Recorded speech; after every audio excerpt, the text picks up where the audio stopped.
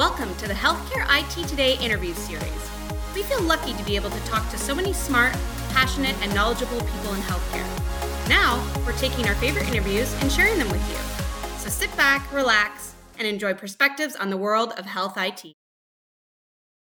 Hi, I'm Colin Hung with Healthcare IT Today, and I'm excited to be sitting down with Malaki Amine, who's the founder and CEO of Trayt Health. Welcome to the program. Thank you for having me. And Dr. Laurel Williams, who's the medical director for the centralized operational hub of the Texas Child Mental Health Care Consortium. You got it. It's nice to meet you here today. Thank you for being here. Now, I'm excited because you just got off the stage here at Vibe, and you were talking about something that's very important. Of course, what we're talking about here is that we have a huge mental health crisis in the U.S. Correct.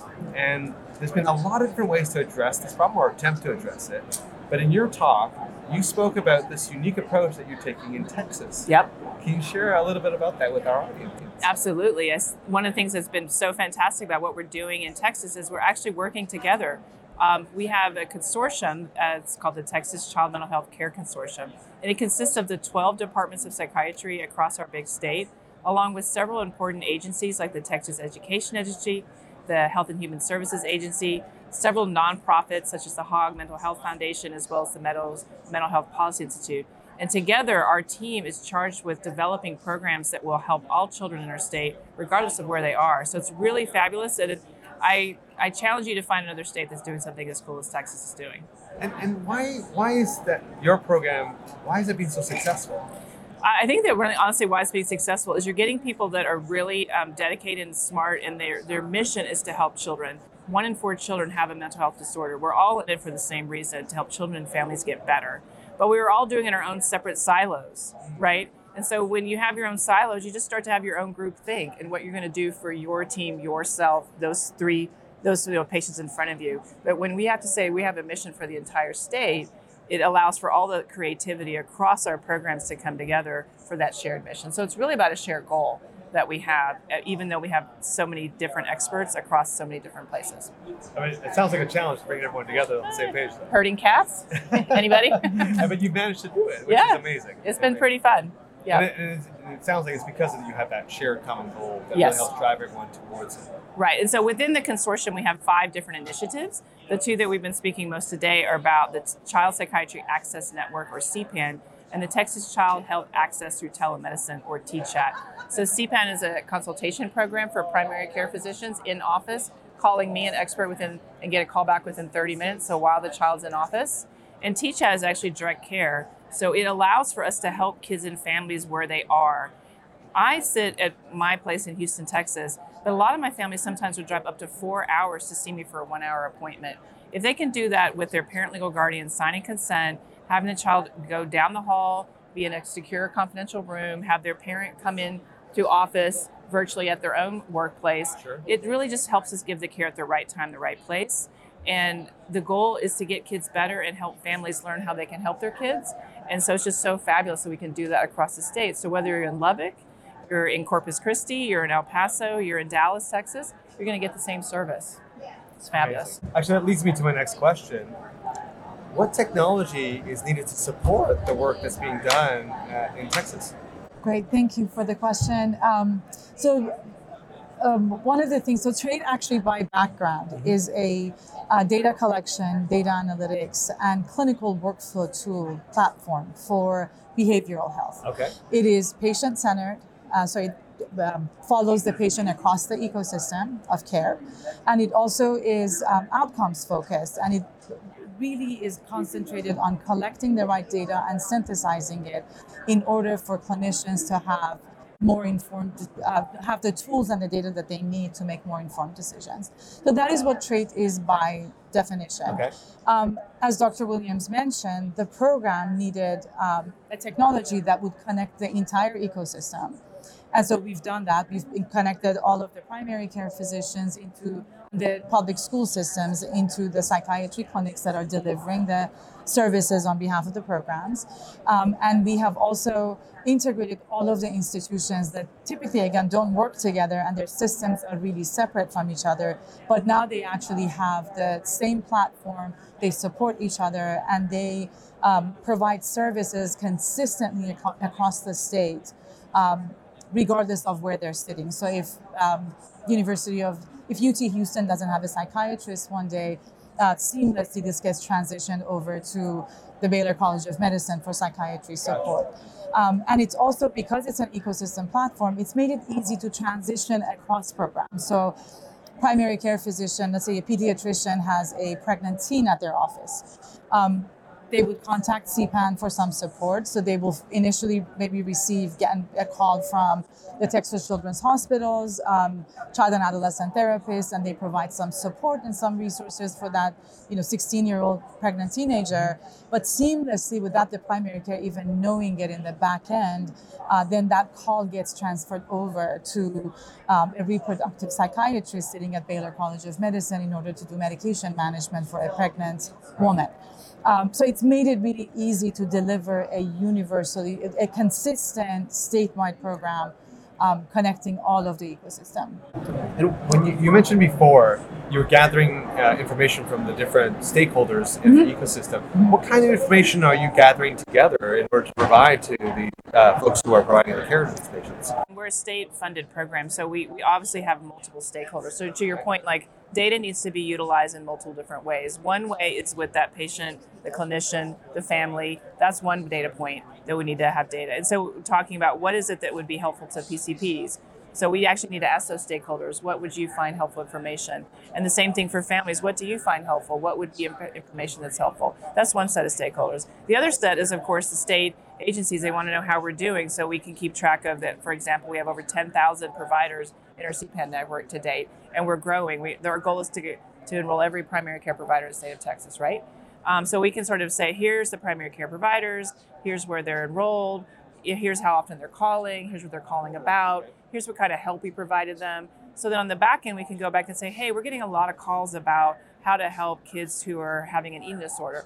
Well, let's create some educational content for people so they learn more about eating disorders, because part of CPAN's job is to help primary care providers do as much as they can in their own offices so they don't need to refer to a specialist. There's a shortage of mental health providers that we're not going to get ahead of for the next 20, 30 years. So we need to make sure, and I'm serious when I say the next 20, 30 years, we need to make sure that we can upskill everybody in the system to do their part and participate. And that's what CPAN does. TCHAT, same thing. We need to know how many schools are enrolled, what they're referring the child for, so we can help those children where they're located to make sure that we're providing equitable care, that we don't want to recreate inequities in our service delivery model. We're pleased to say at this point that we're really on point with the children that we're providing services for, match up very nicely with the demographics across the state. So we're constantly using that information to make sure that we're doing a good job.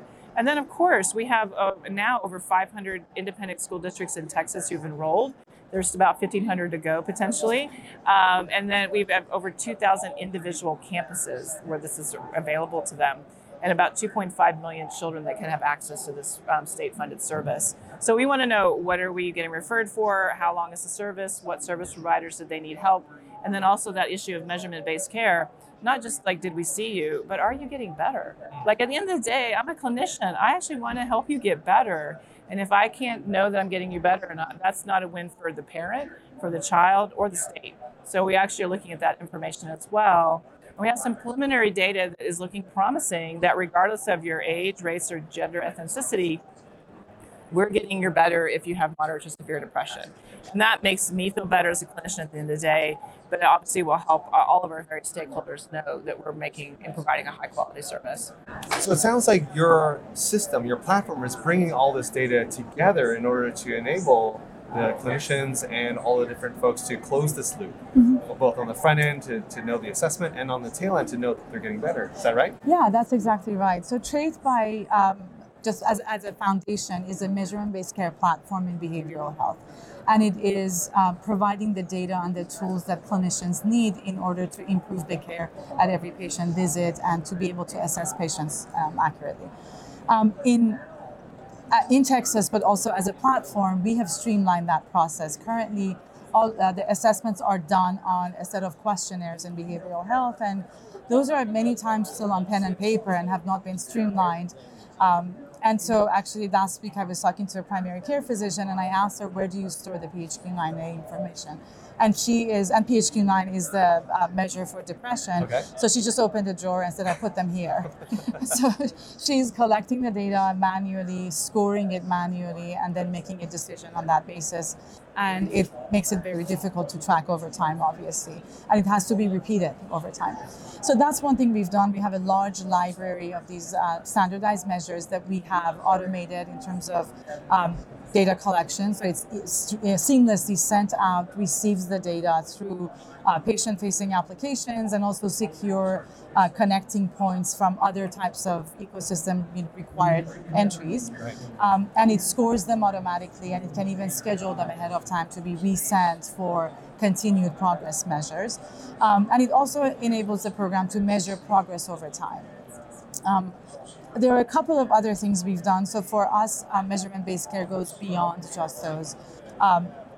The actual questionnaire and the single visit between a clinician and a patient. When a patient is sitting in a clinic, they look different from what they are when they are at home, or when they are at school, or when they are what they're telling their primary care physician, or even things they have in their own life that no one can observe. It's their own life experiences. There is a lot of evidence, and it's very important that that information is collected to enrich that conversation between the clinician and the patient at the time of visit. So it's not relying on that one data point. And it brings in a lot of information that is collected in between patient visits. So it gives a much better, much richer set of data to the clinician. Another component is, which is proprietary to Trayt, is really looking at behavioral health from a broader perspective. The symptoms in behavioral health are impacted by a number of other factors, medical conditions, life challenges. Those are all impacting behavioral symptoms. So the Trayt application collects over 750 different factors and is intelligent to synthesize that information, create connections between the medical symptoms, behavioral symptoms, life challenges, including social determinants of health, and then synthesize that information for clinicians and create a 360-degree view to help or to provide the clinicians with the tools they need to make a more informed diagnosis and treatment decision. So how do we take what you've done in Texas and scale it so that more people can benefit from it? Yeah, so one of the things that I think was really important about why Texas is being successful in this space has been that there was a collaboration from the outset. And in point of fact, even before I came in to be with the consortium, the department chairs had been meeting on their own separately every month to kind of talk about how can we work together. I think we just realized that all of healthcare is fragmented in the United States. This is not a unique situation for Texas, right? So if we can really talk about, let's get ourselves out of our silos and figure out where we can have commonalities. But the biggest nudge was around the legislation. So this is the other process I would say is like working with your legislation, because they were able to create the consortium, create the infrastructure for it, create the financial backing for it so that the teams could all come together for a shared and common purpose. So if other states or other organizations are looking to do something like this, it really is bringing all those stakeholders together, talking it through, and then really, particularly if you want to have something that's like a state sort of process, you obviously need the state to get engaged and involved with it. So that's been, to me, what's been really fabulous. Every single one of the teams that we have in Texas, the departments, the health agencies, they're all in it for the right reason. So it makes it fun to go to work every day because we all really have the same goal in mind. Nice. And that's really, you don't always have jobs like that, right? But when you do, you're like, this is great, right? So you have this shared mission. Final question for both of you. What advice would you give to someone who's maybe listening or watching this, who really wants to start addressing the mental health issues in their community? What would you recommend to them and how they could get started? It's actually interesting, the question. One of the things I would really be careful about is you get really excited about an idea and you start thinking, I'm going to create something. Well, the very first thing you actually should do is listen. Because if you go out into community, you're going to find that there's probably already people doing stuff in this space. All right. And maybe you know something in your hot stuff, but maybe your medium stuff. So if you can partner, then you make, it's like Transformers, right? You make it bigger and you make it better. So I actually would say one of the lessons I learned, I had to kind of learn more than once, that's why I'm kind of saying it, is go out and talk to people, because you're going to find that there's already people doing cool things. And so again, I can think of this kind of conversation when we first met.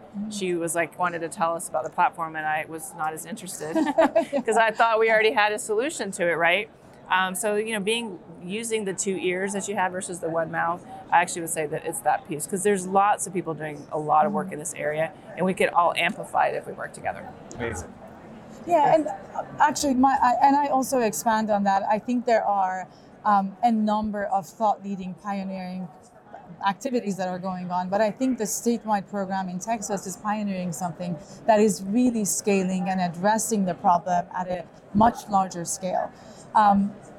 Talking to the experts, talking to those that have implemented this is going to be an important factor as well. And I think we saw during the pandemic how quickly agencies and private sector worked together to get a drug out and to get a vaccine out in 9 months in order to contain that emergency. We can see now, and we hear from the Surgeon General consistently, that the mental health crisis is the #1 public health issue in the United States. It is a crisis, it is an urgent need, and it would be great for the public agencies, the government, the private sector to really come together the way they did during the pandemic to address this issue as quickly and as broadly as they can in order to achieve similar results. They contained this pandemic in the way they did because of the collaboration and because of the fact that they really saw the urgency and implemented fast. Absolutely. Where can people go to find out more information about both your organizations? Well, the Texas Child Mental Health Care Consortium is a mouthful, but if you write it down, and I Google it enough that it'll pop up in a Google search. So honestly, if you just do Texas Child Mental Health Care Consortium, you'll find us. So we have our landing page, and we talk about our 5 different initiatives. And if you're actually looking for a JOB, you want to come to Texas, we've got positions available across the state. So we're excited to partner with people. Great. And we have, you can look at our website, Trayt.health, and there's a lot of information about what we do, and especially consistent with some of the work that we do in Texas. You can really find out more about how we can also enable some of the programs if you're interested. If anybody's interested to create similar programs, we're really happy to help. And that's Trayt, that's TRAYT. .health. Yes. Yep. Yes, Awesome. that's correct. Well, thank you to both of you for being on our program today. I loved all the information you shared with me and educating me on this wonderful program you created in Texas. Cool. Thank you so much. so much. Thank you for having us. We had fun. This has been Colin Hung with Healthcare IT Today. Thanks for being here. And hey, if you enjoyed this interview as much as I enjoyed being part of it, we want you to go give us a review, rate, and subscribe wherever you're listening and watching this.